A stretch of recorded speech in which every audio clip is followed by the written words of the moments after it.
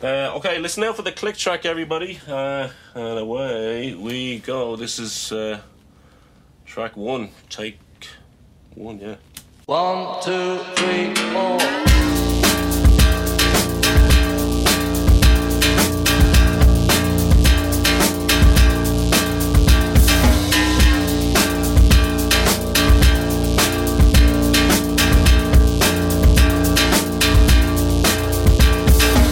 Hello, my name is Sonic Architect Adam Shanahan and we're back before the Encore Season 2. We're into the second episode now and I have well and truly got the finger out. So I'm going to say right up top, because it's going to force me into a pattern of regular programming, that we're going to go back to the original scheduled programming from Season 1, and that's the last Monday of every month. You're going to have a new Before the Encore in your feed. Now, welcome back to Before the Encore for previous listeners. If you are new to the show, this is the wing of No Encore where I discuss with members of the music industry roles and people's roles within the music industry and what they do and their stories from the perspective of people who aren't kind of front-facing, I guess. Because to me, I think the information needs to be out there. I think we need to kind of normalise the conversations a bit more, and people need to know about these jobs. These are viable jobs, viable roles in the music industry. Very, very important people, from journalists to producers to mix engineers to session musicians. These are the people that I wish I was able to hear from more in my early stages. I wish I had more information. And look, it was probably out there, but I'm glad to be doing it on a local level, particularly here in Ireland where we have so many talented people. It's through Season 1, I was absolutely fascinated by any of the chats I had with any of my guests, and really glad to be bringing that into Season 2. I've got some episodes already recorded. I've got some that I have got on my bucket list that I really want to get off there. So Season 2, we're back to scheduled programming. Like I said, please forgive my tardiness, I guess, with getting the second episode to you. Just have a bit of a renewed love for the wing of the podcast and this thing that I wanted to do and kind of just stopped, and I'm kind of regretting I didn't kind of hit the ground running with Season 2. So I've got stuff here. We're back in Season 2. It's great. It's all going to be fantastic. But that's enough about me. That's not what you're here to hear. On to the episode. This one feels very long overdue, particularly because myself and this episode's guest are such kind of frequent collaborators, I guess, close collaborators. And yeah, I was very happy that we got the time to just kind of sit and chat about everything, because while we've been together we've worked together for quite a while now. We're into kind of ticking through the years at this point, but we'd never really kind of sat down to discuss where we were both at and where we kind of both came from. And I've had you've heard my story a million times if you're a frequent listener to this podcast, but for a lot of the people coming into the podcast, it was very much the first time they were telling their story, and I very much believe that this was the case. But we have Alex O'Keefe, producer extraordinaire, on this episode. Coming from Wexford, has been based in Dublin for quite some time. I don't know where to begin. I really don't. Everything he touches turns to gold. I think he's one of the most talented producers that we have in this country. I really can't see anything but great things from him in the future. Multi-instrumentalist, great vision for songs, has a real keen eye for sound design. I first met him when the first time we met, actually, he was playing in Rush's band. So Rush's being a pop act from Cork, isn't very active at the moment, but I was at Other Voices in Ballina, and we did run into each other there, and it was kind of the first time I'd ever really spoken to him, or I'd ever really kind of seen him up close and personal. And he was playing guitar and MD in the show, and he kind of moved on to doing stuff with one of my clients, Bobby Arlo, and then we ended up kind of doing production for Bobby Arlo, and it just became co-production after a while, and the two of us working on a lot of stuff together then since, which has been fantastic. But Alex he's absolutely amazing. I really don't know where to begin. He I'm looking through his social media as I'm talking right now, just and like looking at the caliber of the artists that he's been working with. He's worked with legend of the Irish music scene, Lyra, Bobby Arlo, Choice Prize nominated song "Feel It." We did co-production on that ourselves. He's worked with Alice Kiernan, friend of the show, Emma Adele. He's worked with Jessica Brett, Sistra, Maria Petrosor. He's doing stuff with Park O'Mara, Isaac Butler. Melina Malone as well. Like, that album just came out recently. He's done most of the production on that record, and it's absolutely fantastic. He's just so prolific, so talented, and I like I said, I can see nothing but amazing things for him in the future. But I won't look. I don't want to spoil too much ahead of time. We get into it all. It's nice to have a bit of history going into it as well between myself and himself, and a bit of a rapport there already. But it just felt so natural to me. Just when we got going talking about these things. So it was great that he gave up the time and came in. So Alex, if you're listening, thank you so much. And yeah, I'm not going to delay any further. Let's just get into the conversation. So this is Before the Encore with Alex O'Keefe.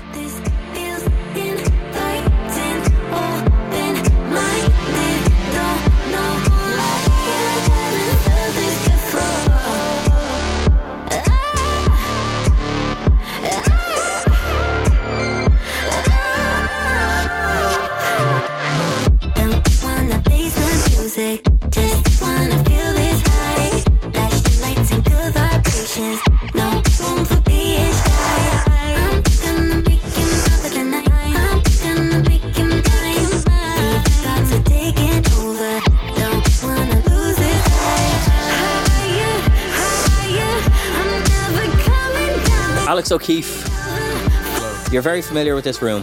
I am, yeah. A lot of great memes in this room. A lot of great memes, and many more I hope to be made. For sure. It's great to have you in. This is very long overdue, I think. Thank you for having me. When I kind of started teeing up for season 2, you were the first email I sent, and I just I definitely wanted you in early doors, because it was like in season 1 I felt like I really wanted to kind of pick your brain, but I think it's worked out well, because in the meantime a lot has happened since kind of season 1 has finished up and we're starting kind of recording again. We've worked on an album together. Exciting. Yes. Very exciting. Melina Malone's shout out. Forthcoming. It's Melina season. It is Melina season. We're all just living in it. So yeah, we've done that. We've done kind of some more writing together with Bobby Arlo. Shout out Bobs. Shout out Bobby. And you've just been everywhere. You've been everywhere. Wow. Thank you. How's it been the last 6 months? It's been good. It's been mad busy, to be honest, but really grateful for being so busy. It's nice to be that way. And yeah, thanks for having me on the podcast. I've been an avid listener. Well, that's good. This whole time. So we're going to have to make this episode very good. Is what you're going to have to do. Is what you're telling me. No, but like, under pressure now. As I was saying earlier, like before we clicked record, like I think what you're doing here is so cool and like so important. I appreciate it. Because like, yourself, I'm sure this is a reason why you started it, but having people in the street talk about what it's like, how they got here. If that was a thing when I was leaving school, that would have been, or in school, that would have been so just sick and inspiring. Yeah, everyone you've had on has been great. That's the exact reason why I'm doing it, because it's just to get more info out there and to like just try and demystify everything, because the music industry can be a dicey place at times, and the more info out there, the more equipped someone else might be. I'm not saying that like I'm the oracle or I'm the one that's gonna change the world or anything like that. You're getting oracles in here, but do you know what I mean? That's and the thing. I'm certainly not one of those. People, listen, that's imposter syndrome kicking in, right? That's imposter syndrome kicking in there. Like, look, let's pivot to that, because you've been like you've done so much, and it feels like you're only kind of really kicking into third gear with the production side of things now. previously being a session guitarist and previously kind of being in bands similar to myself without the kind of sessioning side. I didn't have that, but Yes, you know, you were in BIM at a time where there was a lot of people around that are now quite prominent. How is that all kind of transpired and translated into where you are now? How does it feel like it all kind of built up to this? Oh, cool. I feel like when I was in school, like the only thing I had kind of like tangible in my life that I was like somewhat like okay at, and I found like really enjoyable, was music. So I don't even know if this is a thing. Is the CAO still a thing? Is that a thing? I would think it probably is. It's probably a thing. I could be so I don't know, wrong. I thought there's like some portal or something that's like but basically like all I had on my CAO was BIM, and I just had it in my head that there's gonna be people like me that are like, you know, all they really enjoy is music and it's what they're good at, so we're all gonna be put into the same place. And I thought it was just like such an opportunity to develop and maybe look like, if I'm lucky, get a career out of it. And so BIM hit the nail on the head for me. Like, it was such a great place to experiment with. Like, if you want to be a session guitarist, you can go try do that. If you want to be a vocalist, you can go try do that. Be a songwriter. They cater to a lot of things. And through my time at BIM, I was able to kind of see like insight into what a producer could be or what a producer is, how they work. Yeah. And I went to BIM to study guitar, and I thought that was what it was going to be. Like, I just found it so, like, I don't know, I was absorbed by it. I wanted to be the best guitar player. That dream has since died. I mean, when you get into BIM, you see how amazing everyone is, and you're like, oh, okay. yeah. You realize pretty quick. But everyone in there is so sick and like so nice, and have helped. Like, a lot of the people I work with now I met through BIM. Great. So yeah, it's definitely like played a pretty major role into where I'm at now. Yeah, and thanks for saying I'm kicking into third gear.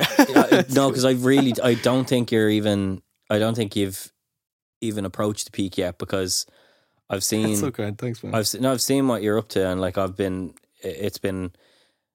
I've had the very fortunate experience of sharing the room with you many times, and like writing and producing together, and just like bouncing stuff back and forth, and like even mixing some of your productions, and like it's just great to hear the diversity of it all.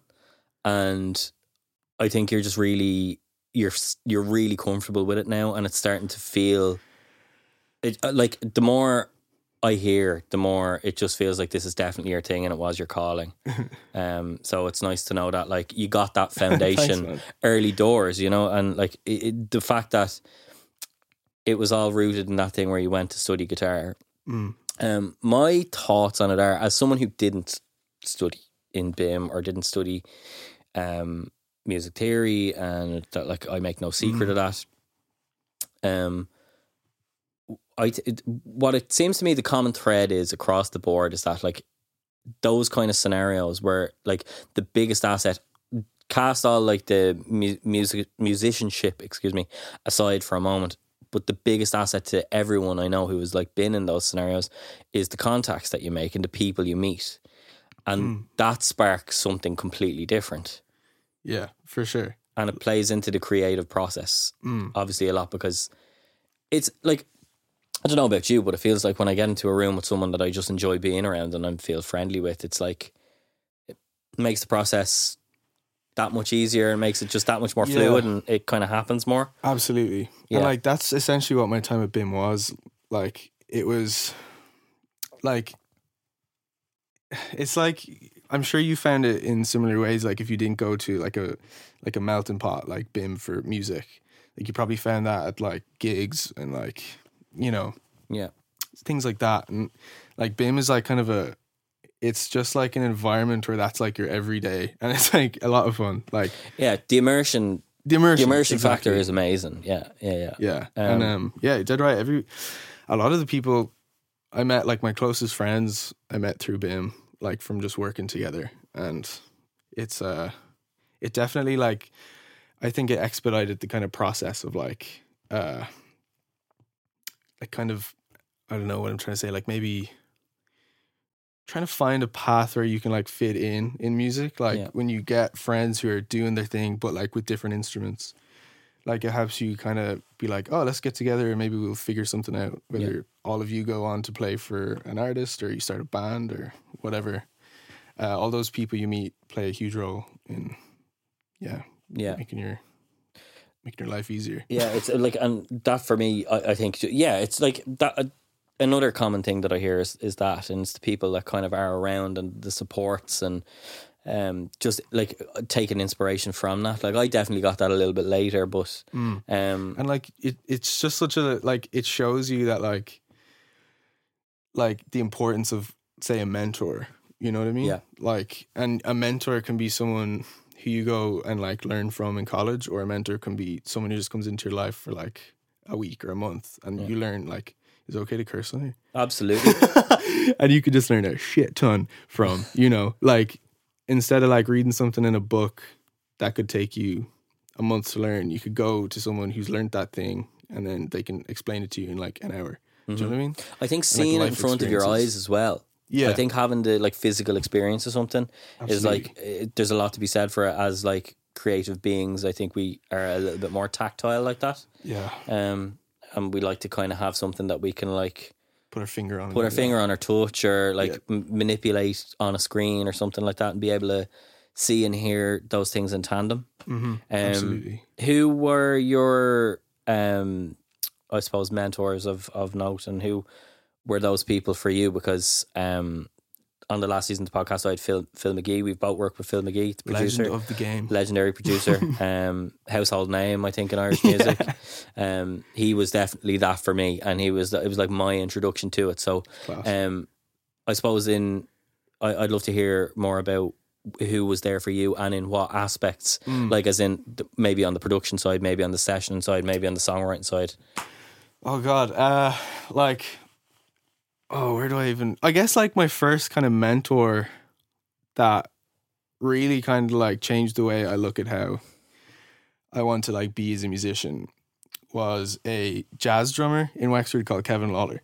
Okay. And Kevlar drums, shout out if he's listening. But like, I got it in my head, like in my first like few months at BIM, there was like these incredible guitarists that were like just ripping the coolest, like, lines and everything, and they were playing for everybody, and they had such a cool knowledge of what seemed to me like a really cool knowledge of like jazz harmony and like, the intricacies of like theory and all these things.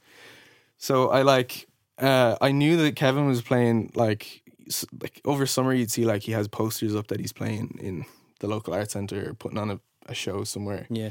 So I just like took it upon myself to just hang out at one of his gigs, and like I just waited until the end. Got to do it. You got to do it. So cringe. No shame in this world, Never told Kevlar's drums this story, but like, Kev, if you're listening, this is all of it. We're laying it all out. But like, I just hung out at the end of the show, waited for him to be like leaving, and I was like, "Oh, do you want like a hand with your drums or something?" Do you know what I mean? Just like build up our repertoire. That personal rapport, yeah. It's not so important though. Like, and it was sick. Like that's exactly what happened. He completely like was so cool, and he was like, after spending an hour of just watching him play like incredibly complex music, I was like, I would so love to learn how to be involved in that, or like learn what's going on. So like we kept in touch, and then he threw me a gig, and he just gave me some sheet music, and I'd never really read music, like known much about jazz. It's a baptism of fire. Yeah, for sure. It was a roast, but I think absolute roast, man. And every gig since with Kev has been a roast, but in the best way. Like you leave being like, okay, I need to work on this, or like this thing got me. Let me make that not get me again. Yeah. Or like, teaching you harmony and like different concepts he has. Like he kind of explained the whole thing of like rhythm, and like, like he was getting into how like the structure of like, the metronome and stuff can sometimes feel like, I forget who said this. I think I heard it on a podcast recently, but the person was basically saying like playing to a click is kind of like driving when there's like a guard behind you. You're driving, but you're like stressing that you're going to like mess up, and that kind of it adds an extra layer of pressure kind of thing. That kind of tension and pressure can make for some kind of mistakes or whatever. So Kevin was just so cool. Like he's so like the way he thinks about rhythm, it's so fluid, and it was really, really cool to be in that zone with him and learn jazz from him. And a lot of my like theory knowledge, I definitely credit to Kevlar drums, and also some amazing lectures at BIM. From the like guitar side of things, there was some amazing guitar lectures there, like Jimmy Smith.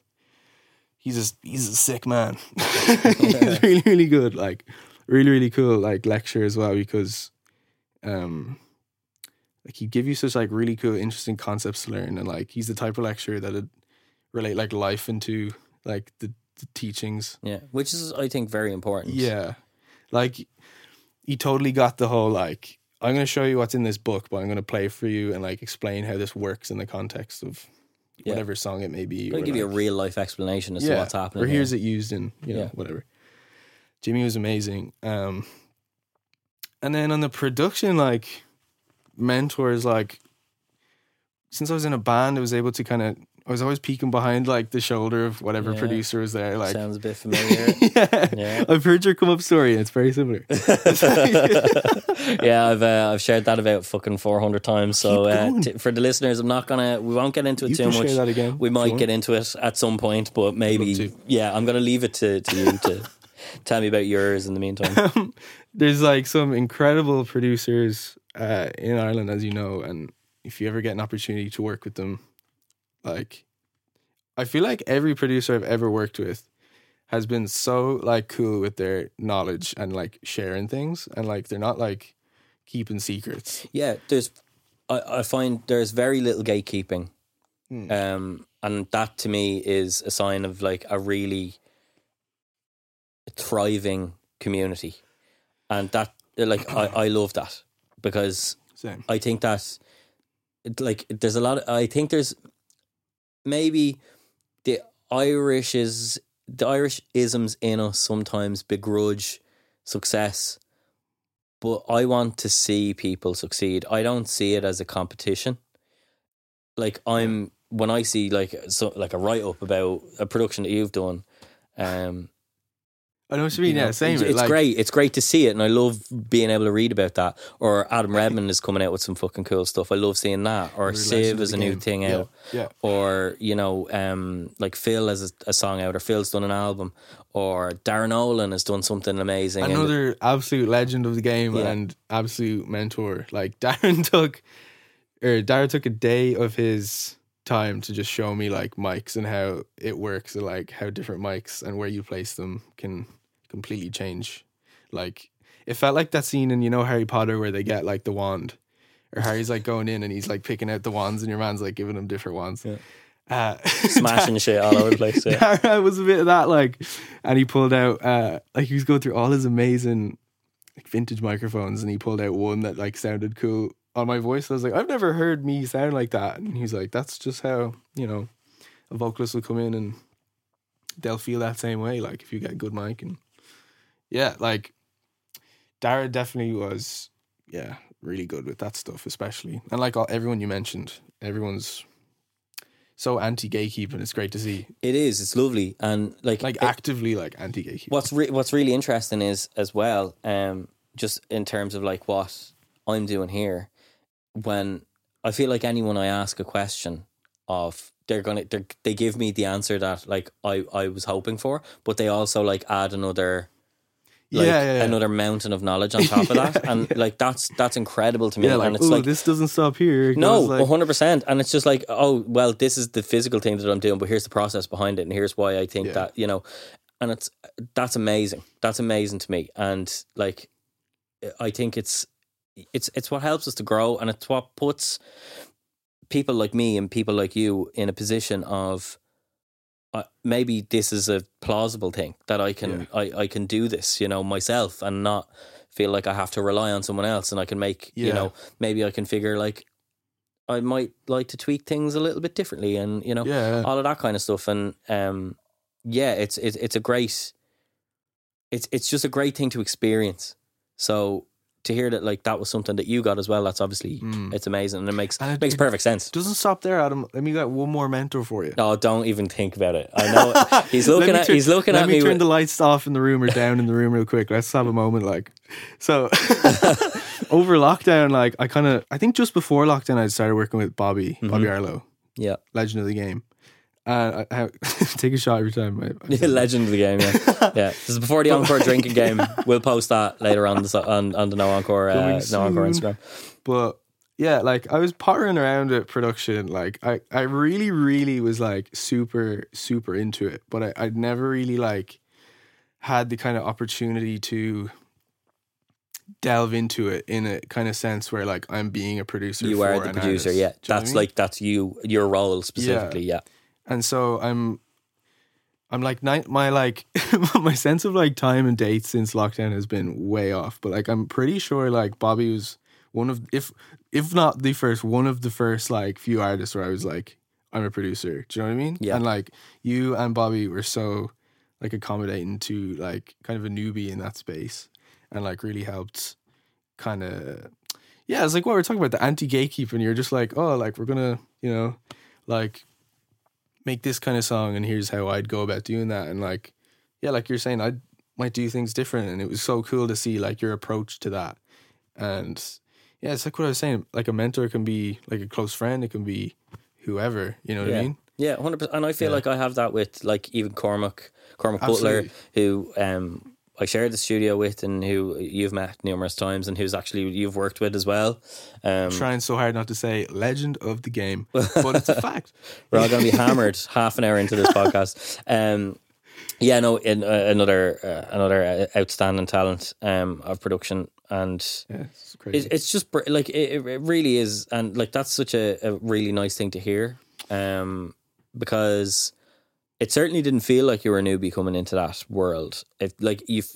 From the sound of everything, it felt very well established.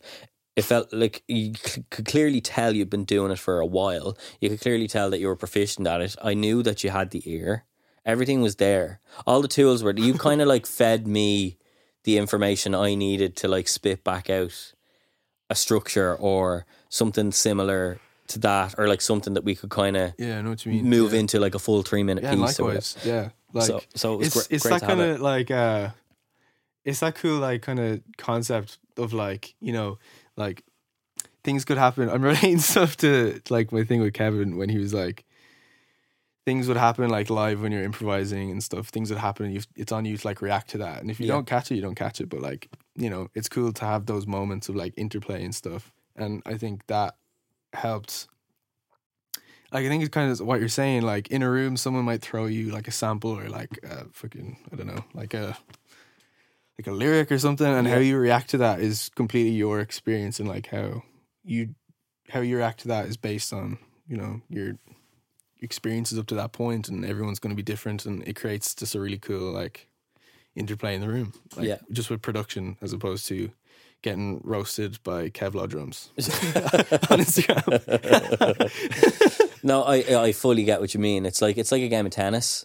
Like, it just feels like it's that, like, for sure. You know, you're receiving something over the net, and it's like how you deliver it back, and it's just like that really interesting interpersonal experience, and like it depends on who's in the room, and like everything. It's no day is ever the same. Like obviously, as you get to know more people, you can kind of get to know what makes them tick and what they like, and what kind of gets the engine running a little bit. But it is one of the perks of the job, I think, is to be able to experience that on a daily basis, and to be able, and for someone to come to you. Crazy how lucky we are that like you get to have these experiences and do this like day in day out. It's crazy. Yeah, for someone to trust you, that's what they're coming to you for. For Madness. someone to like trust literally your gut instinct. It's so weird. I think that's what it boils down to. Like as a personally, I've tried to like put my finger on it for such a long time, but I do think that's exactly what it is. It's like it's like the Rick Rubin 60 Minutes interview. Have you seen that, where it's like your man's like, "Do you play any instruments?" No. Or was it barely? He's like, "Do you know how to work a mixing board?" No. Yeah. And then he's like, they're trusting his kind of taste in order to make something that they enjoy themselves, or like it's being the vessel, and it's like letting stuff kind of happen through you. I've heard you say that a bunch on the podcast. Like it's so true. Like being the vessel. That's it. I think you just kind of like sometimes I'm like a Stenoline. Yeah. You know what I mean? like just fucking back and forth to the Isle of Man the whole time. It feels to me like like that's kind of where I'm at now with it. Mm-hmm. Before, like there was a level of I wanting to perform constantly, and I think that was like just a bit of naivety in the early, like in kind of like my earlier quote unquote career. As a producer, it's like you're trying to rise constantly to like make this thing like incredibly amazing and like put your stamp on it. But sometimes you don't need to do that. Sometimes, sometimes it's a case of sitting back and just letting it happen. Sometimes it needs to just be what it is. Yeah. And maybe you might hear something. Chances are, like, if I don't hear anything, if I'm like, this is really good, and like I'm not hearing anything else, it's probably just great by itself. Yeah. And that's where I put my hands up and I just step out of the way. You're like, sick, let it You through. know? Yeah. Exactly. If I can't add value, that's kind of where I'm at with it. Mm-hmm. But I wanna rewind. But it's interesting, like before we hit rewind, like what you just said, like if it's sick and you're not touching it, like sometimes the artist kind of just wants to, like, I found they're not sure on if it's like kind of cool or not, like. Yeah. And you know, having the kind of assurance to know if something is good or not for you, you kind of telling them, no, what you're not sharing is actually pretty sick. Like, keep it in. Yeah. Do you know what I mean? Yeah, it's the sounding board thing as well is great. And it's, again, like, literally people are like trusting their taste. Exactly. And that's the main kind of, the main draw.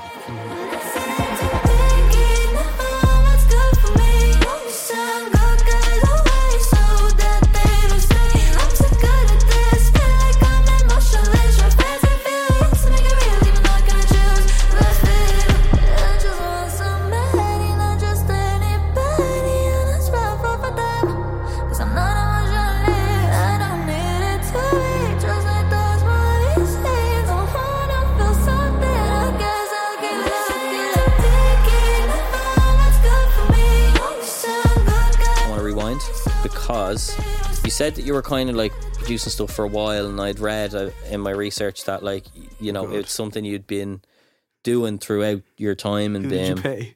Who did I pay? Listen, man, this information, let me tell you a little secret, this information is readily available online. But yeah, I kind of read that it's something you've been dabbling in for like a long time, previous to kind of taking the plunge and like starting to approach people. Or like having people approach you and being like, would you produce this or whatever? Man, like, take me through it. I want to know where, like, what was like the first like, thing, and like how did it all kind of kick off? It's just hearing like you having different producers on, and like what like DAW they started on. Yeah, like it's not like I grew up in like the 70s or 80s or 90s, but like for some reason I got an 8-track, like an actual like. This is cool. I like where this is going. I like where it's going. I could have just got like fucking FL Studio or like Logic or something, but for some reason I just thought like that's what if you want to be a producer, hey, you got to have one of these. So I got this like Tascam like actual 8-track. It had a fucking like CD, like no one was using CDs when I had this. Like I was probably like 15 or 14. It was like mid analog era. And it was such a weird time because like everything I was making, like obviously when you start, everything you make is shit. But I was like, yes, I think objectively, yeah, maybe, I was like, yes. Why is what I'm making sounding more shit than what I thought it would sound like? Do you know what I mean? Like, I went in with like low expectations, but I was like, yeah, the 8-track was very humbling. Like you kind of, you know, you like have to like actually like manually do edits and like manually do everything, and like in this tiny little fucking like smaller than your phone screen, like a calculator screen. Yeah, I love it. But all of this to me is screaming that it probably benefited you in the long run, right? Because I suppose I haven't thought about it like that. But you're a Logic user, I know that. And no judgment. Ableton, such judgment. Ableton there you go. You know, leave them off, folks. No, it's like I think probably it did, because like we should start a podcast. But what do you think I'm doing here? But like, if I mean, to me, it just going back to my point, it feels like that probably benefited you in the long run, right? Because like having to really fucking grind hard on like this physical device that probably made your life miserable. Like, my God, like there's such levels to it, like of how hard it actually made my life. Like just because it was such a labor of love, like trying to do fucking anything on this thing, like it was crazy. Like actually thinking about how I did it, because this sounds incredibly stupid now that I know what I know, but I used to like burn the CD and then I used to put the CD audio onto my laptop. So I was like, why didn't I just get an interface from the laptop? Which you would think would be the thing to do. Yes, but like at the time, did you know about it? I didn't know about that. Then there you go. Like the pathway was sound. This is like, but you know that like this is what you have to do. Is like get it to here, get it to there. It just was. It was one of those things after a while where I was getting like so thick with it that I had to do it a certain way. Like, do you know what I mean? Yeah. Like after like a year of doing that, I got FL Studio and I was like, thank God, I did not know making drums was this easy. Yeah. I did not know doing it. Like everything was just so easy, man, compared to that thing. I think it's still in my house somewhere. I should dig it out, but that's something you need to like just put as like when you like eventually get your studio space. Oh, it'll be up there. You need to like have it beside you as a reminder. You know, it has to be there. Like the band I was in when I was a kid, like we used to come up and just try be like recording the demo, and I'd be just like there stressing with my headphones on into this 8-track, just like, oh, nothing's working. There's a lot of parallels between me and you, let me tell you. Like we had a Focusrite Sapphire Pro, my band, and it was in the guitarist Chris's house, and we used to record into it like one by one. I'd always have to do like the drums in Ableton because we couldn't record the drums. I didn't have, like, we were what, 18, 17. I had like no microphones. I had 2 microphones, I think, one of them was for rehearsals. I'm pretty sure I found it. Yeah. Like, do you know what I mean? I can't remember like what the story was, but and then we got like the interface, and it's like, oh my God, this is amazing. Oh man. And then it like that kind of like changed everything. But like listening back, I had listened back to those demos a while ago. I found an old laptop that they just all happened to be amazing. on. Some of the stuff was great. Like, it not necessarily, it didn't sound amazing, but it's just like I remember the process, and I like remember even like finding like little. You see all those versions. Even now, it's like going through each version of something until it gets to the final one. There's like a lot of joy in that. There's I think such like a feeling of like overwhelming nostalgia, like when you hear something you did when you were a kid or whatever. Jesus, yeah, like I think I've thought about it, like how I try emulate that with like, I use my phone a lot. I'm not like unique in doing that by any means, but like I think the sound of just like crappy audio is just so like puts you in a place, I think, yeah, doesn't it? do you know what I mean? Like, yeah, it has a sound to it that you could spend money on plugins and getting that kind of lossless like audio kind of sound, or you could just record it with the shittest thing you have available and then there it is. But also at the same time, like, look, every phone has a condenser microphone on it now, you know what I mean? Like it is great. Yeah, like you record something with your iPhone now expecting it to sound shit, and you're like, oh, it actually sounds fucking amazing. Sounds pretty good now. Like I'm gonna actually have to use that plugin I spent money on. Like, yeah, for sure. Like, I think once I got FL Studio, it was just crazy to me how it was just so easy. Made everything a lot more straightforward. And not that I was making anything that was good. Like, it still sounded awful. No, but like I was the same. I was like I started off and just there's synths on there, and I was like, oh my God. Or just like the delay effects and like the reverbs and stuff on there was just so much better. But again, it's total education, right? Yeah. Because like I was the same. Like I started off and like I don't even remember what I started off, and I think it was like Mixcraft or something like that. I can't even remember who makes it. But again, it just has an ancient sound to it as well, like Mixcraft. Yeah. It feels like RuneScape or something. But then after that, I moved to like Sony had a DAW called Acid Pro. I don't know if you I've heard you talk about Acid Pro. Yeah, like again, let me tell you, it had the most fucking complicated interface I've ever seen in my life. Right, but then I moved to FL Studio, and again, it was FL Studio. Where I was like, okay, I now understand what a step sequencer does. I now understand how the difference between like FL Studio greets you like with just the fucking step sequencer. It's like, you better learn this. This is what I do. Yeah, but you're like, oh, but again, it's like you see people now. Look, there's fucking number one hits been made on FL Studio, yeah, and that's like FL Studio's class. There's a reason why, you know. Then after that, it was to Ableton, and you just kind of get to figure out what works for you over time. For sure. So your journey throughout that, so you were you like making demos yourself of like your own stuff the whole way through? Pretty and was much. it like all similar to what you're making now, or was it all kind of like what was the vibe? I was like, I was heavy into like blues guitar and like heavy blues and like rock and stuff like that. Yeah, Steve Vai kind of vibes. Not even Steve Vai, weirdly enough. It was like Stevie Ray Vaughan and like Slash. I wanted to be Slash so bad, but I could never be Slash. And so, like, Your hair doesn't curl like that. No, it just. So yeah, I was always like just heavy into my like equipment and stuff, and I was always like from a young age, maybe too young for this, but I'd like get my dad to like drive me out to some industrial dodgy park somewhere in like Dublin, say, to like meet some guy to like swap my guitar for his amp. And he'd just drive me back to Wexford. Love that. And like, yeah, he was pretty cool about it. My whole family were really cool with that. Like, but I was always just trading equipment and stuff on adverts, which I haven't really been doing. Adverts.ie, by the way, anyone who does, like, if there's anyone who's like starting out, right, anything you want, you can get it on adverts.ie. Just search it. It's incredible. I love it. You know that documentary of the kid who traded a paperclip up to like, yeah, like I basically did a plane or something like that. Yeah.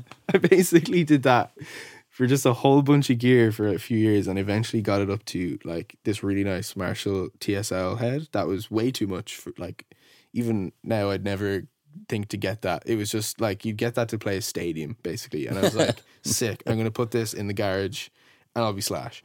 But so I was just like messing with gear, and then I was like, I really want to record this stuff. How do I record it? And then I guess it was because I was into such like old school like guitar heads that I just saw that maybe they used like an 8-track. I think, do you know who it was? Actually, it was the Black Keys. I was heavy into like the Black Keys, and I was reading about their come up and how they recorded their demos to an 8-track. I was like, sick, I'll just get an 8-track. And so that was that was ground zero.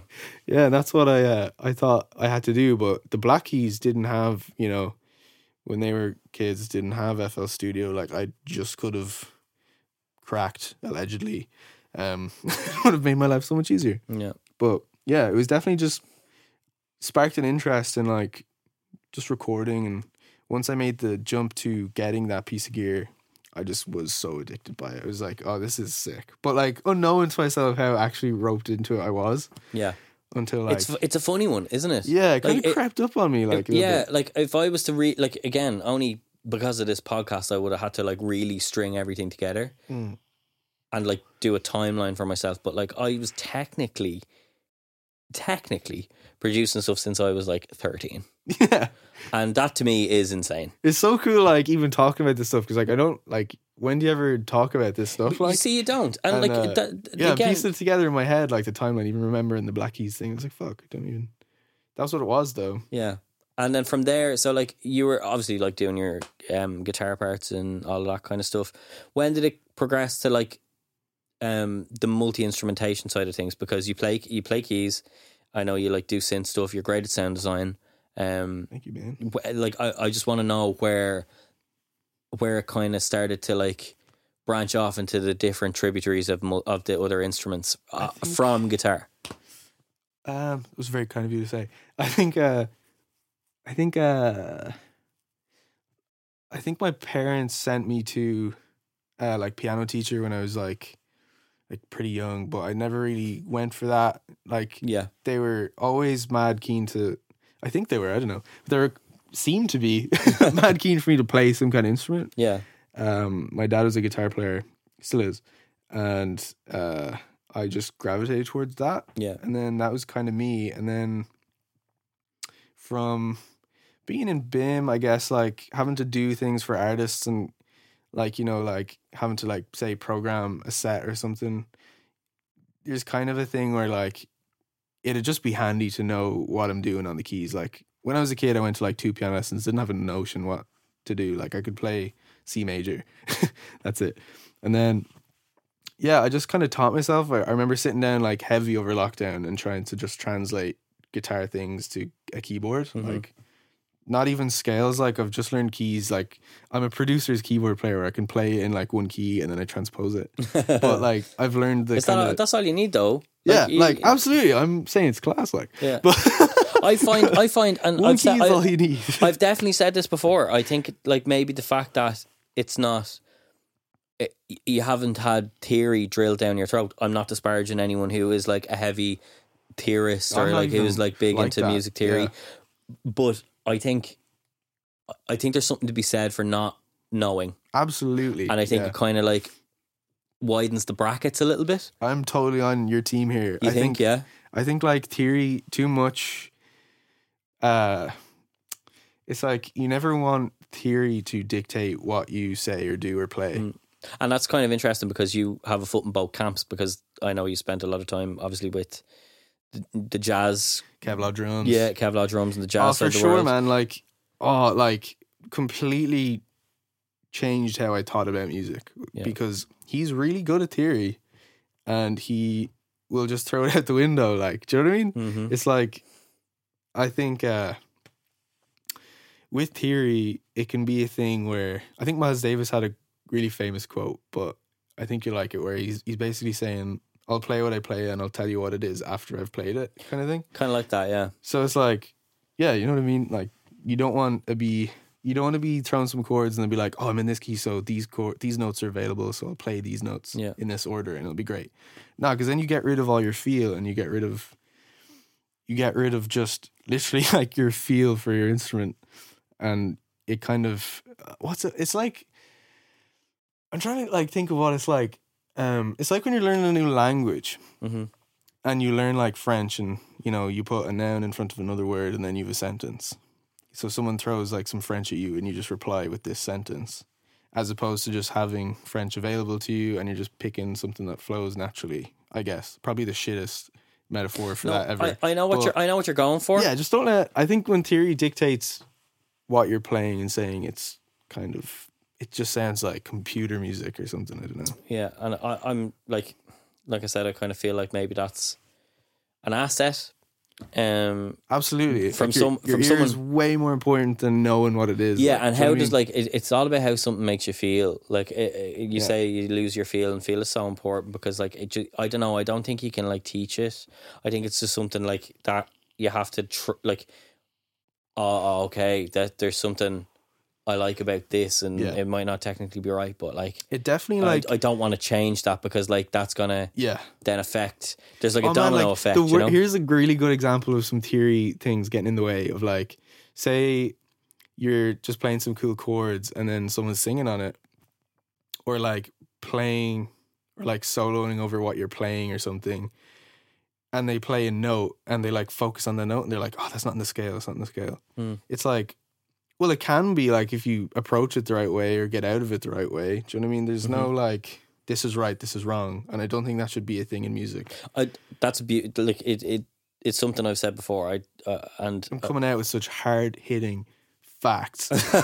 No, but you're right. Like it to me, I do feel like there is no right and wrong in music, and I don't think that's really debatable because there's there's like stuff that I love and I love the sound of, and I'm like real into like stuff that like is like feel good and it makes me move and I want to like kind of dance, or like something that's real powerful and like really kind of like is like a crescendo and it feels fucking huge and it makes you feel like you're 10 feet tall. But then there's people who listen to like, there's people who listen to Speed Garage that get that exact same thing. Yeah. That I just don't get. Exactly. Just because I don't get it doesn't mean it's wrong. Exactly. Just because I don't like the sound of it doesn't mean it's wrong. Yeah. Like there is an infinite amount of possibilities in the world that we're in, and that's like one of the beauties of what we do. Like theory does come in handy though if you're in a situation where, like, It'd be interesting to hear that as a non-theory head. Like, Yeah. do you get like super frustrated by like I can hear something in my head, but I can't like get it out on my hands? Yeah, I think I'm like getting better. For Like sure. it's like exposure therapy. I think. Yeah. By the fact that like I've got kind of two workstations. I've got the studio that we're in now, which is great. There's like 1,000,001 different toys and stuff I can play with here. Like there's synths on the wall behind your head. Yeah. We've got MIDI keys, we've got guitars, we've got bass, we've got plenty of stuff. And like it's very tactile, and if I want to try and feel out an idea, I can. Right. But then also at home, where I spend kind of like it's 50-50. You know, it's a shared space, so I can't be in here all the time. But also, I don't necessarily need to be here all the time. So the fact that I can be at home and I've got my Akai MPC Mini or MPK Mini, The small fella. the little small guy, and it's only got a handful of keys on it. It's only got like I think 24 keys or something on it.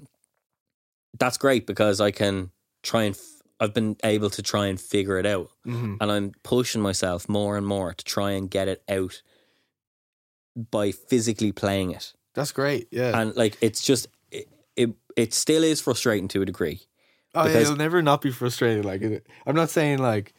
I'm just saying, like, theory can help, like, expedite that. It like deciphers the code a little bit. Yeah, because, like, I remember literally, man, just learning the major scale. And, like, it sounds so gas, but, like, I remember being in college and, like, you know the major scale, right? Yes.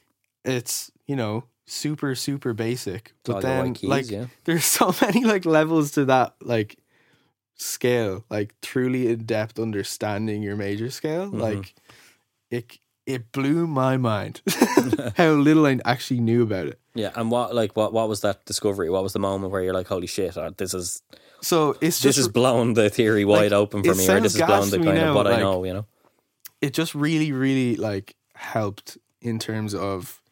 So if you know your major scale, put numbers on every single one of those notes. So C, A, B, C, D, or whatever your C major scale is, right?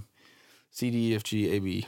Had to get that off because I fucked it up the first time. Let's be honest. But put a number 1 on C, 2 on D, 3 on E, whatever, and then each of those numbers correlates to either a major chord or a minor chord. And then from whatever key you're in, just apply the numbers 1, 2, 3, 4, 5, 6, 7 back to 1 or 8, and that will give you it just unlocks like all the chords available to you in any key there is. And I remember learning that. In like, I think probably my first like few weeks of BIM, and I was like, holy shit. You're telling me that like, I never have to not know what chord is coming next ever. Like, and then you can train your ear to like hear the movements. So like, you know, like 2-5-1 is a pretty common in jazz, or like 4-5-6 in pop music is pretty common. 4-1, 6-5, whatever. And then you're just like, oh, let me hit you with just the numbers. Do you know what I mean? And you're just on the keys playing them once you get comfortable with one scale. It's like, it blew my mind. And then you can get even deeper into like modes and stuff like that. Which to me, I didn't really get for a while. But it's pretty easy if you come at it from like a major scale point of view. And also having the background of like playing an instrument where you kind of knew what you were at as in terms of like, if you're approaching keys from a guitar playing background, or if you're approaching something. I find like keys, like, I feel like I think this is why I kind of went off keys when I was sent there, like as a kid. Like it was just super theory, and it was like how to like play a chord properly, like with your fingers and stuff. Yeah. And like if you see me play keys, it's like I'll have my left hand over my right just to hit like an upper note when I could probably just hit it with my pinky, but I just won't. And like that was kind of like smacked out of you like in piano lessons. And like from talking to my like keyboard friends. Keyboard friends. But they say the same, like, shout out Jay Keys, big shout out. We're playing golf tomorrow. Can't nice. Wait. But like they say like it's super theory based, and that, you know, like they're all like phenomenal theory heads. But I think what threw me going to piano lessons is just how technical that it was. And it didn't let me just like, oh, here, I just hear this chord, let me just go figure out how to play it and do that. You're like, no, you need to learn your major scales, your minor scales, harmonic minor scales, or natural minor scales, all these things. But all those scales are so easy when you learn the major scale. And what is the change between a major scale and a minor scale? Like just a flat third. So you find number 3, you flatten it, That's it. It sounds so silly, but like no, but like what you're major saying, scale is crazy. What you're saying to me is someone who, like, if, for me as someone who is like not approaching it with a theory background, I get what you're talking about. You know what I mean? And that's only through pure brute force, like literally like mashing keys until I can figure it out, and then like a little bit of research, and then mashing it, and then a little bit of research.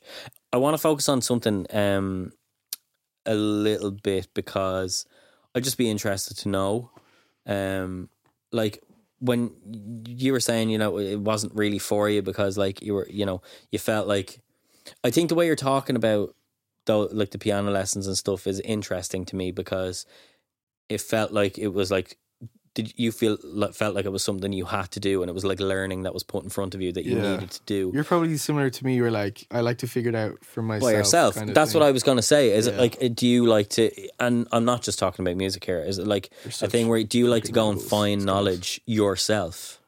Do you like to go and like find those things and like make those discoveries yourself? Like I found that in school, like I was grand in school, but like hate school. Like for me, because like I can do what's in front of me. Don't get me wrong. I can do that. Like if you present me the information, I'm happy to learn it. Yeah. But I find I learn way more. And absolutely, it's quite literally how I got to where I am now. Is by like shadowing, watching, experiencing, immersing myself in stuff. Like class in school is if they like explained, like learning kind of like how to learn something. Do you know what I mean? It would be like ideal. Teacher, like because your teacher just be like giving you the information at the top of the class, and it's kind of expected that goes in and you retain that information. But like, I could never really get that. And like, I just never like. I don't know. I just find that like the things that have been more important to me.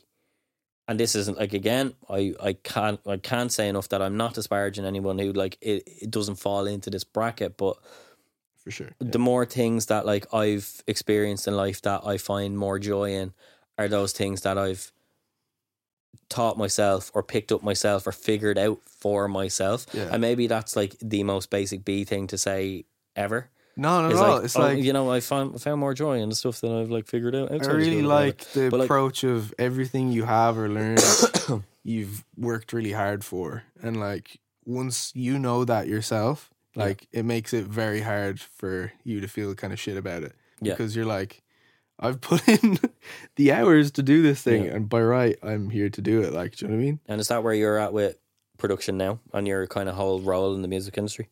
That was a great pivot from you. I wasn't expecting it to go there. Listen, game of tennis, man. Got to give you the backhand spin, the backhand spinner. You know what I mean? Well, like, I'm clearly very knowledgeable in tennis, as I'm sure you can gather from mine. Oh, shame! I thought sorry. we could play. Okay. You tried to get me to do listeners of the podcast. This man reignited a passion in me that I did not know I had for the driving range. So the golf. Yeah. Listen, I had a good time. And I'm shit at golf, but it's just having a hobby outside of things that take up all of your brain space is so important. Whether it be golf or tennis or fucking going for a run or like playing Halo. Any of those things. And we will focus on that, but I do want to go back to the question that I said is like, you know, because like it sounds like, it feels to me that that's where you're coming from. You've like done all of this stuff yourself. Everything you've, you know, achieved to this point is because you've been like pulling on that thread of something that you really like and something that you love, and you've worked hard at it. That's like, it's not up for debate. I think like you got to the point. It's so hard to take a compliment. It's like I'm so Irish. I can see you visibly tensing up across the room. But you know, is that kind of you to say though? Are you seeing that yourself? Is that something you can kind of stand behind yourself now and say, you know what, I do deserve to be here? I think like you can probably relate to like certain milestones. Milestones are very important, I think. Yeah. But like, you're not like, I wasn't like, I'm still not really setting like milestones or any particular like overarching goals like for things, but like Yeah. there's things you do, and then like maybe like the week after it happens, you're like, oh fuck, like, That was pretty cool, I right? did Yeah. that, right? That's crazy. Yeah. That's crazy that I was able to do that. Because you have these loose. For me, it's not like necessarily like writing it down on a page or like being like, I have to do this by this or I'm a complete failure. It's like just like recognizing those moments. Yeah. You know. And for the longest time, I'm like pretty bad at that, but there's, you know, it's like I'm lucky to have kind of people in my life that are like, oh, that's cool that you did that, and I'm like, oh shit, thanks. I guess I didn't even, not like thinking that way. I think like I've kind of just had the blinders on to just be busy and keep doing this thing that is really, really like interesting to me, and yeah, like I feel like proud of everything I've been able to work on, and very, very, very grateful for like everybody that has trusted me to do something with their music or like play for them live. And yeah, it's kind of crazy like talking out loud about it because I haven't even done this. Yeah, I know. It's but thank you for no, not at all. It's like that's. I find that this is like an interesting space to just kind of like get these things out there. Like I would like to like hear about any particular milestone that has been like pertinent to you, or one that like a specific one that you've been like, oh, that was pretty fucking cool actually. Like for me, like just as an example, like for me, Nilo getting the nod for the Choice Music Prize was a pretty great moment, and then the following year, Feel It, which we both worked on, by Bobby Arlo getting a nod for Song of the Year. That was like a pretty great moment, and like that was really fun. And even like just certain things. Like I remember I checked in recently because I've worked with Shiv for over like spanning over a couple of years now, and the first song we did together was Golden, and she had a new song out recently, and I went onto her like Spotify page just to see what was like going on, and like Golden has over 10 million streams now, and that's like that to me I was just like, holy shit, wow. You know, that was like a moment where I was just like, hadn't a clue that this was happening, but this is pretty. It's even cooler when nice, like you stumble upon it, like where you know, like that time was for like mad like work mode.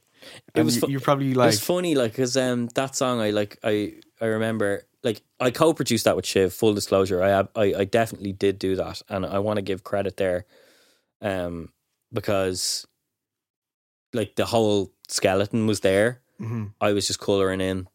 So I was just colouring inside the lines.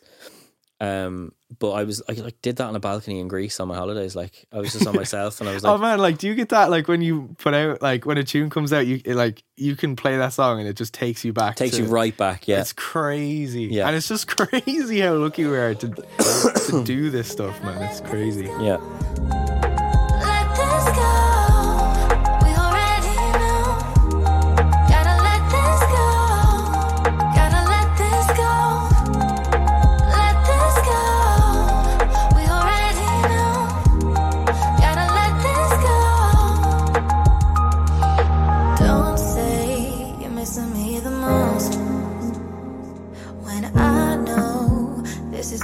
I always think back to like my first like major like experience like in the session guitarist world. Yeah. And I was super lucky enough to be able to work with Anya Cahill for a while actually, and she's a legend of the game. Take a shot. Yeah. We've given them enough of a break, I think, at this point. They've sobered up. It's time to, you know, reel them back in. But Anya Cahill was just so sick, and like just was able to just see like a side of the industry that I didn't even know existed. Like I knew it was there, but like to be in it and to like see, and to like be working alongside like a really cool record company, and to go on shows like in the UK and Germany with some of my best friends, and like we're taken care of so well on that show, and it was just really, really cool.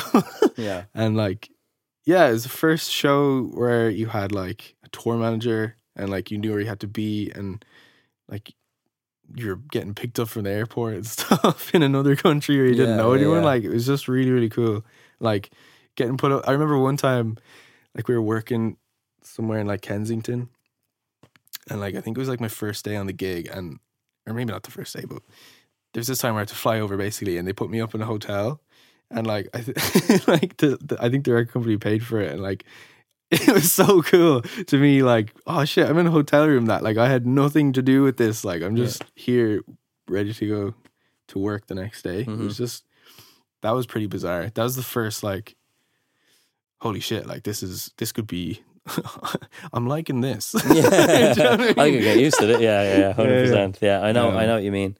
And like, obviously, like you've had quite a great success working with like lots of different artists as a session guitarist as well. So I've no doubt that those experiences started like happening more and like, more and even more. credit Anya with like, Jesus, like a lot, man. Anya is so sick, still is, and like. It happened like it was pretty early on when I was in BIM actually, and like I was bitten by the production bug for sure. Yeah, but having to program Anya's tracks for live shows. Yeah, and it's just to cut across quickly. Is that something that kind of happened by default, or did you have an interest in that as well? Like I kind of knew how like Logic was working like to an okay standard at that point, and I was like, oh, I think the show would be sick if we introduced like the elements from your tracks, like if we had your backing vocals coming in at certain points and like the strings arrangements that are just so cool on the record, like bring them into the show, like why not? Yeah. Everybody's doing it. So getting sent the stems from the different producers, like we're all incredible producers, and like seeing how just a track is made, like the insides of it, I'd never seen that before. Yeah, the breakdown thing was always something that was like a big love for me. Getting and like a big juicy list of stems, like big 150 like hitter of just fucking nightmare fuel, like, but you go through every single file and you're like, oh, that's like the weirdest sound, and I didn't even think that you could even put that in a song. And like it blends with this other thing down here, and like even just seeing how they structure things, like where they put like embellishments and like what they do for intros, like it helped me identify things in songs even more. That was another cool moment. Yeah, doing all that stuff. Yeah, I'm trying to think. What are you going to say? You're going to say something over there. No, I think I was going to say that was like, for me, being able to see inside is great. And I think that's why I like really enjoy the mixing process. Yeah. I love being able to like get that all like on a kind of a basic level, and then you get like obviously your reference track or whatever. Like you've sent me stuff to mix a million times, which is great because it's always so extremely well organized, and it's just the easiest thing to like sift through. I think it's just because like I've felt the burn of like unorganized chaos, like in that sense. And I was like, whatever I can, like that's the whole thing of like, you know, I always think it's really beneficial to just make everyone's life easy where you can. I think that's definitely important because like we're all doing a million things. So to be able to like hand something to someone where it's like, and like even like a little thing on the email saying like, this is this, I've done this, I've done that, whatever. Hopefully it's fine. If you need anything else, give me a shout. Yeah. And like, yeah, you were like a big proponent of that. But what was great when I'd get stuff in, it doesn't matter who it's coming from. It's really nice just to be able to like see it all broken down into cool. like each bit, and then you have this thing which is like an MP3 of everything, and I now have to make it sound like that, but I have to make it sound better. You know, so like it's like a nice. I've got a big kind of problem solving part of my head, I think, and I think that's like if we're talking about mixed world, I find that really scratches that itch for me. Cool, yeah. Having like worked in that. Isn't it weird, like, kind of making something and you're knowing in the back of your head that like, oh, this is going to be mixed, like, this is fine. Like, do you know what I mean? Like, you throw in like a questionable synth sound and you're like, oh, this will be fine, it's going to be mixed. Now I know what you're doing. Figure this one out. Yeah, now I know what you're doing to me. No, but like that is great, you know, because like it's a case of, as a production, you know, kind of production would be my main thing, and then mixing would be a very close second, I think. But even in like the writing process, when it's like the writing process, it's a case of like throwing it all down, seeing what works. Take it away. Does it feel good without it? Oh, I'm not so sure. Put it back in. Okay, that feels better. What about this other element? If I take this other element away, how does that feel?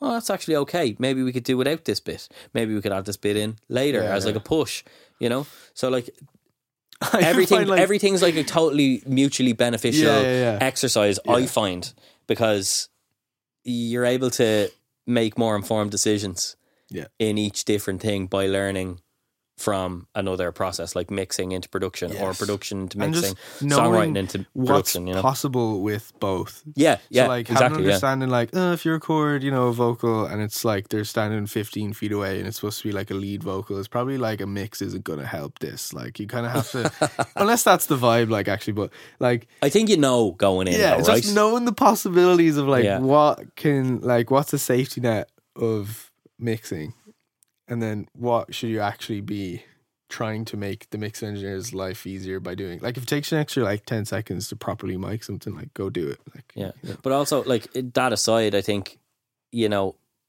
know going in what works and what doesn't, and like I think it's important to kind of call out that how do I phrase this delicately?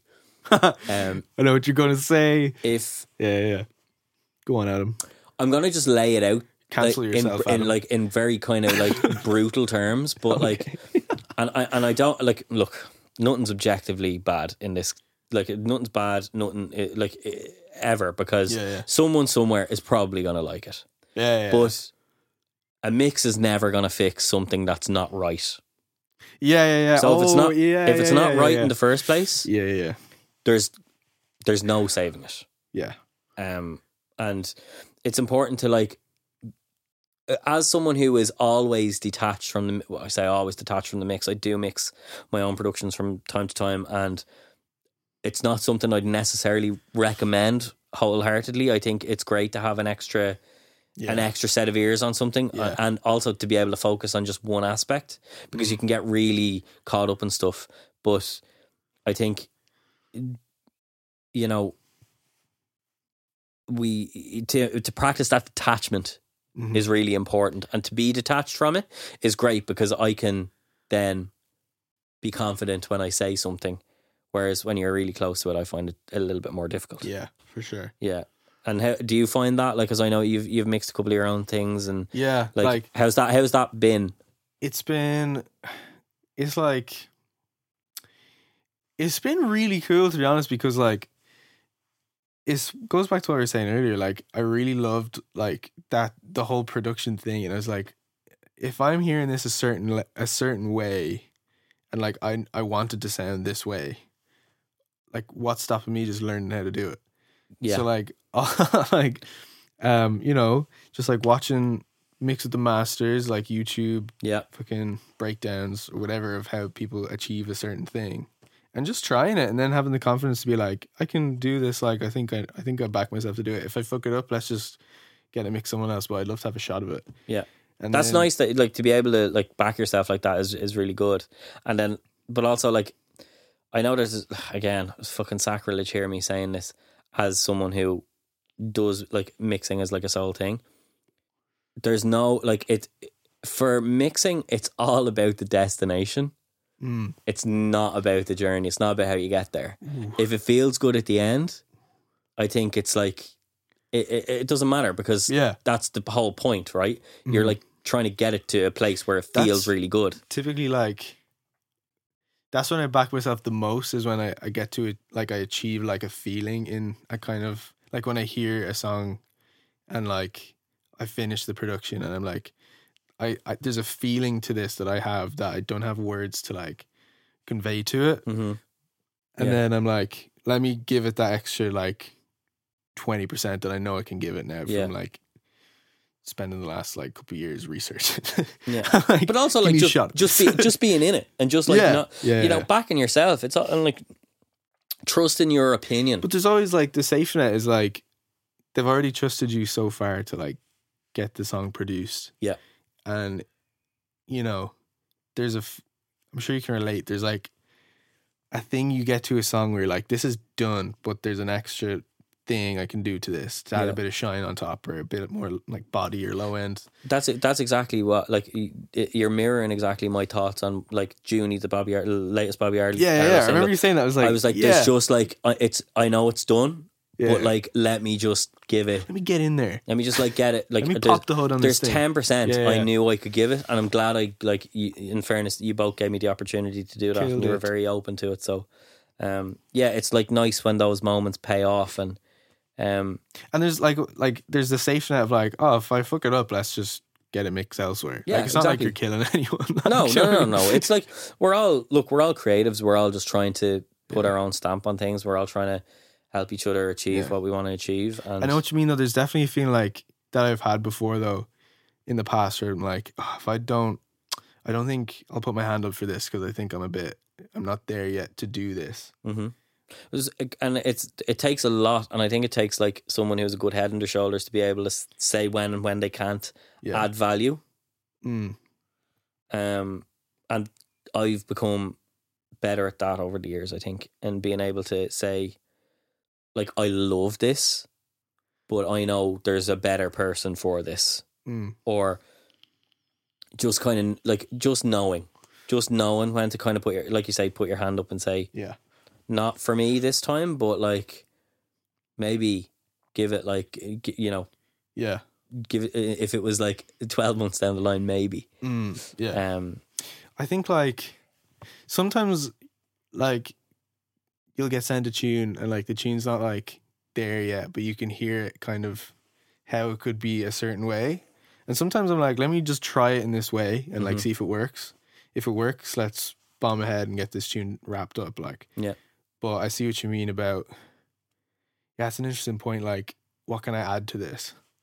And like if there's genuinely like, oh, this is, there's nothing I can do here. Like, do you know what I mean? If it's just already done or whatever, like, you know, and maybe that's what people are trying to like do when they approach you in that situation, because they're like, let's get a producer's ear on it and see what they think. Is it done or is there something missing here? Mm-hmm. And it's nice to be those people, I think, like, you know, it's nice Imagine like the class feeling you get, like bringing a song to a producer, like, and they're like, this is already done. Like, do you know what I mean? There's nothing I can do here. It's done.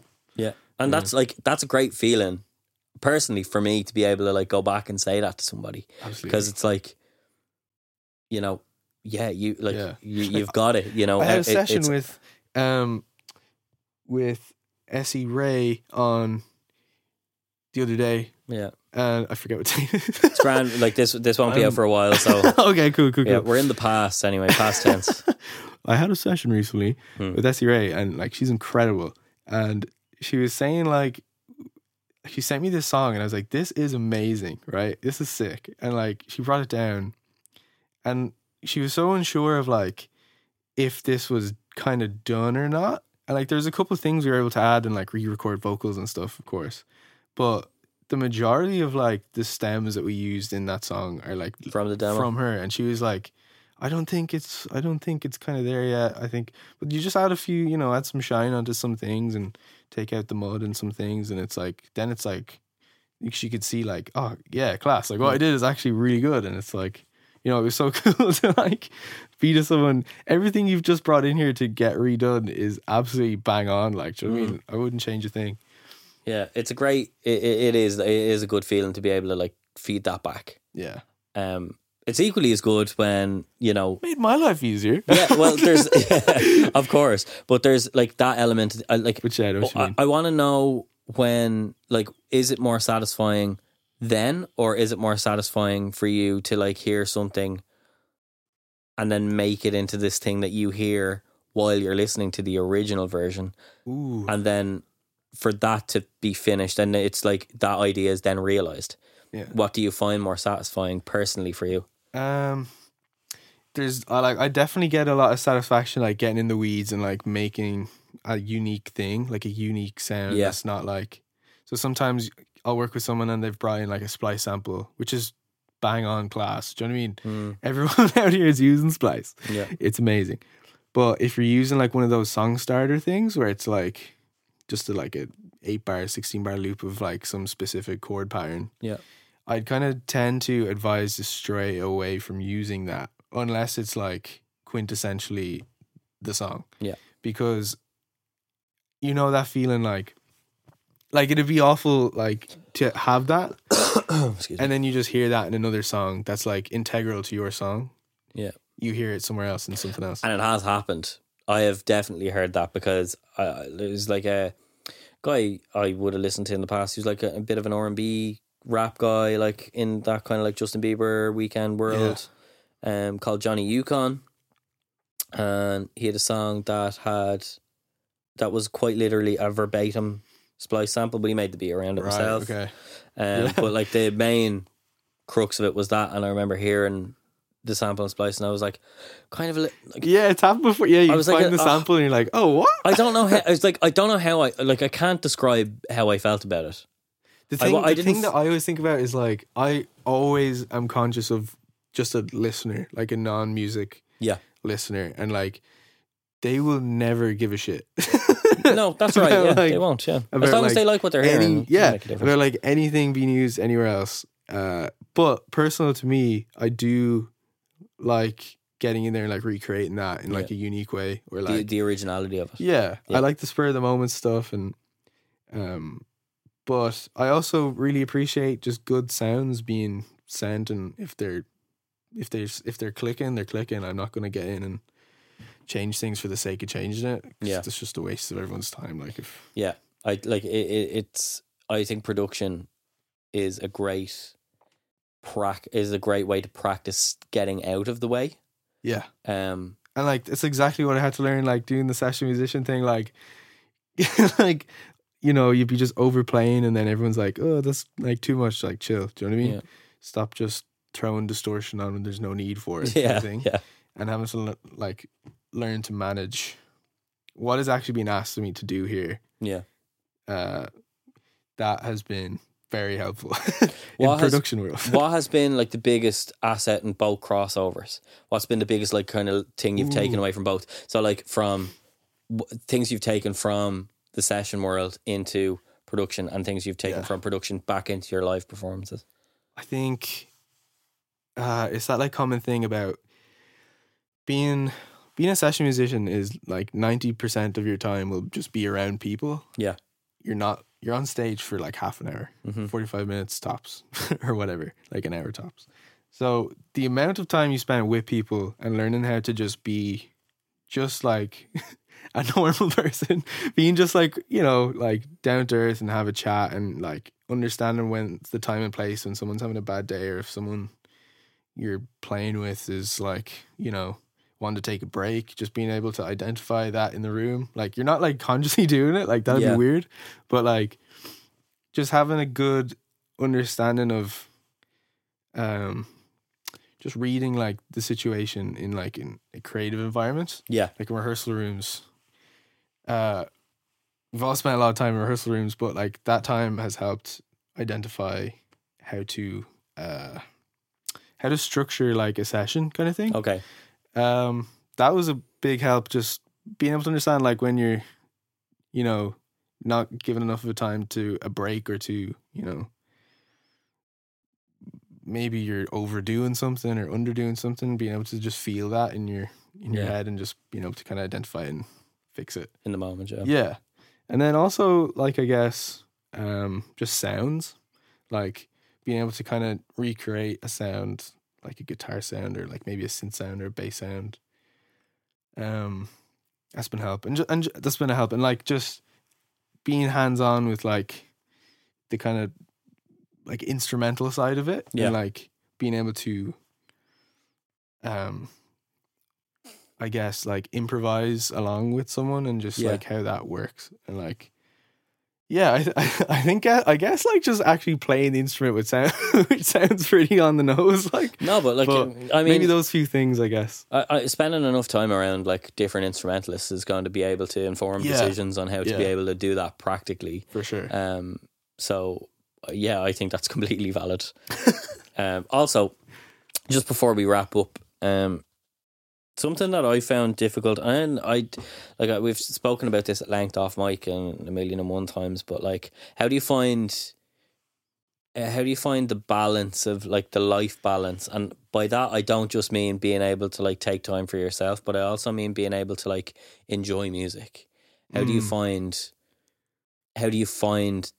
the navigation through that world? Because sometimes I find I can be like it's very rare I find something that I enjoy to listen to now, because I'm listening to so much music that I can't help but listen to every fucking stem and every song that I listen to on Spotify.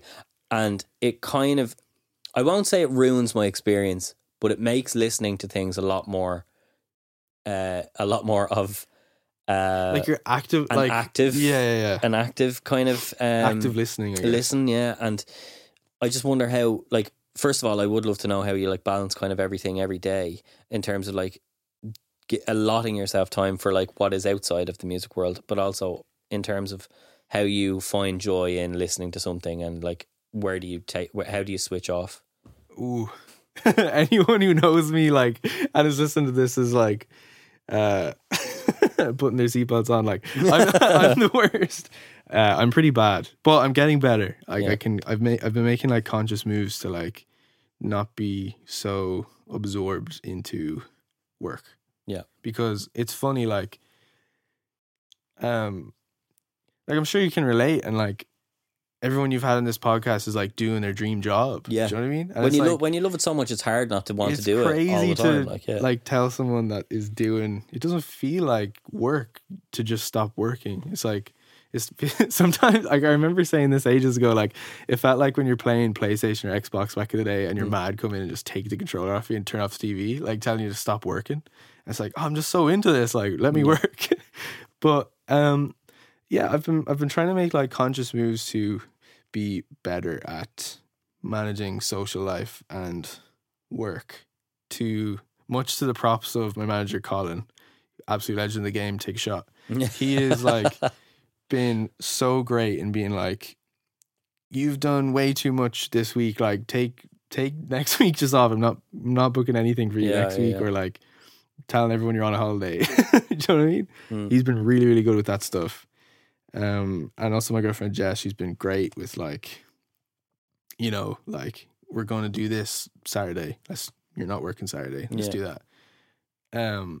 So having people in my life has been very, very helpful. I'm not sure if I'd be coming to the same conclusions now. Like if you asked me a year ago, like I'd be just like, nah, work. And I think lockdown particularly was like a instigator of that mindset, because what else do we have to do? Like, and also like the kind of, I don't know, like I'm sure you can relate. Is like when lockdown happened, it was like I had a bunch of shows booked, had all these things that were supposed to happen, and then like someone just turned the lights off, and it was like, ugh. So the fear of like not working is kind of embedded in me now.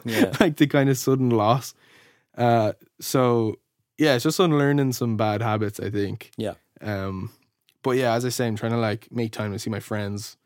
Like I remember my best friend's guy was like, I haven't seen you in like months. Where have you been? I was like, oh, I've just been hunched over looking at Logic every day. I'm sure you can relate. I have to say, like, I would consider myself half decent at managing my time and managing like all of that kind of stuff. But at the same time, I will turn up at like a friend event, and I will just be like, no, not even that. I will be like, I haven't fucking seen any of you. Oh man, yeah, in like a Jesus month. Christ. But like my closest pals in the world. Do you know what I mean? And they wouldn't. They never hold it against me. But it's just like it's a nice reality check, I think, because like while the stuff we're doing is important, there are a lot of other important things out there as well. Yes. And I think it is important. Like one thing I would like to not reinforce is like the grind set. Grind set's crazy. Because like I'm even listening to myself being like, I sound like fucking that prick. No, but you don't. No, you don't at all. That's the thing. And like, no hate to Gary V, like, to be fair, but do you know what I mean? It's just for me, like I did it, and it fucking burned me out, and it set me back, and I don't want, like, it's so important to not fucking over egg the pudding. Like to me, like I did. Look, full disclosure, over egg the pudding. Sorry, wow, that got me. If that's one you haven't heard before, yeah, that's a Nilo classic that I got from him. So shout out. Very good. Yeah. So like for me, full disclosure, like I worked a 9-to-5 job.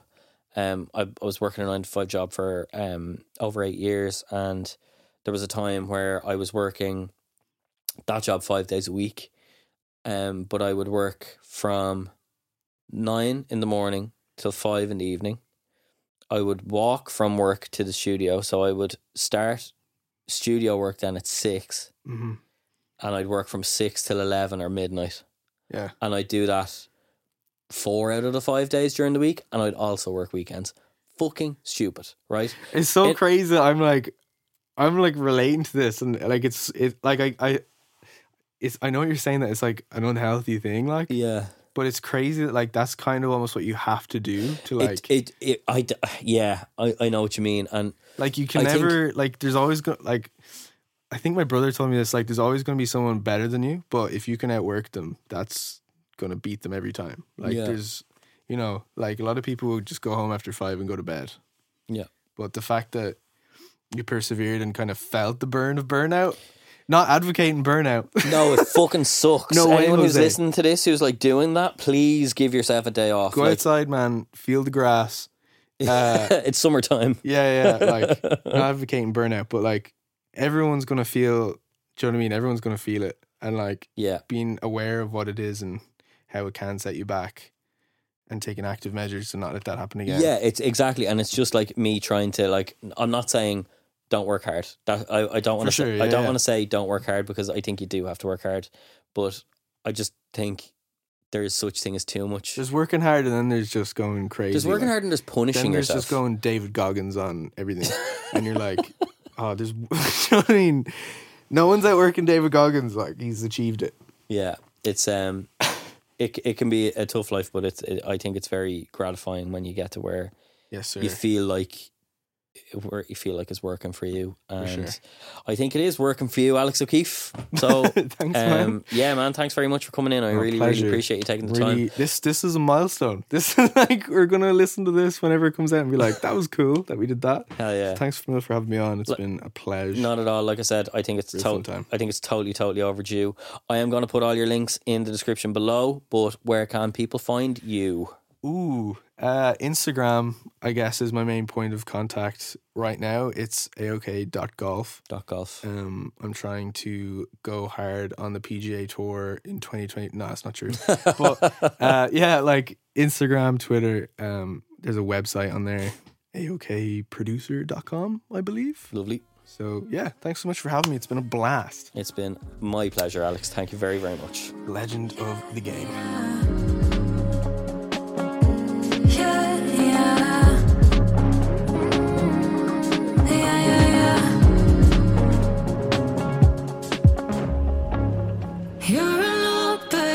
Take all my energy. Although I never have to tell that you're in love with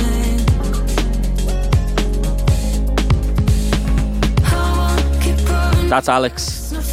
I mean, really kind of left it all out there in that chat. So yeah, I have so much to thank him for. It was a pleasure getting to talk to him. It's always a pleasure working with him.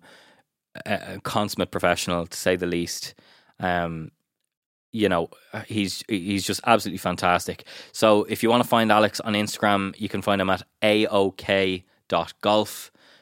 He is a golf fan. Anyone who knows him, you know, he's big on that. He's got me to the driving range as well, which is no mean feat as a incredibly sports allergic person. But you can find him on Instagram there. You can find him on his website as well, www.aokproducer.com. Highly recommend you go and check him out. I'm going to have a load of links in the show notes that you can have a listen to his work. And yeah, that's it for this before the encore. It's been great getting back into it, revisiting these chats.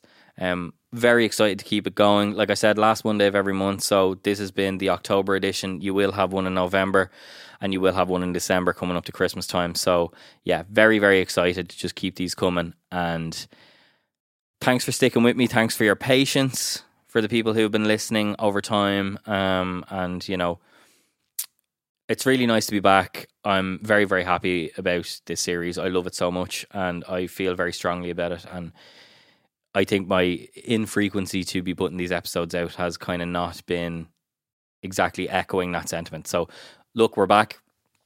Glad to have you here. I'm glad to be here. But for now, I'm going to park it there. Check out Alex O'Keefe. Check him out everywhere. That Melina Malone album is streaming now. That's a little shameless plug for both myself and himself. The album's called Aphrodite. You'll find some of my productions on there. You'll find some of Alex's productions on there. absolutely amazing stuff. Check out Bobby Arlo. A lot of our stuff has been co-productions there too. So yeah, absolutely check it all out. Like I said, show notes for links to Alex's bits and his website. But for now, I've been Sonic Architect Adam Shanahan. This has been Before the Encore. There will be an encore, and I'll be back at the end of November. Thanks for listening. Take care.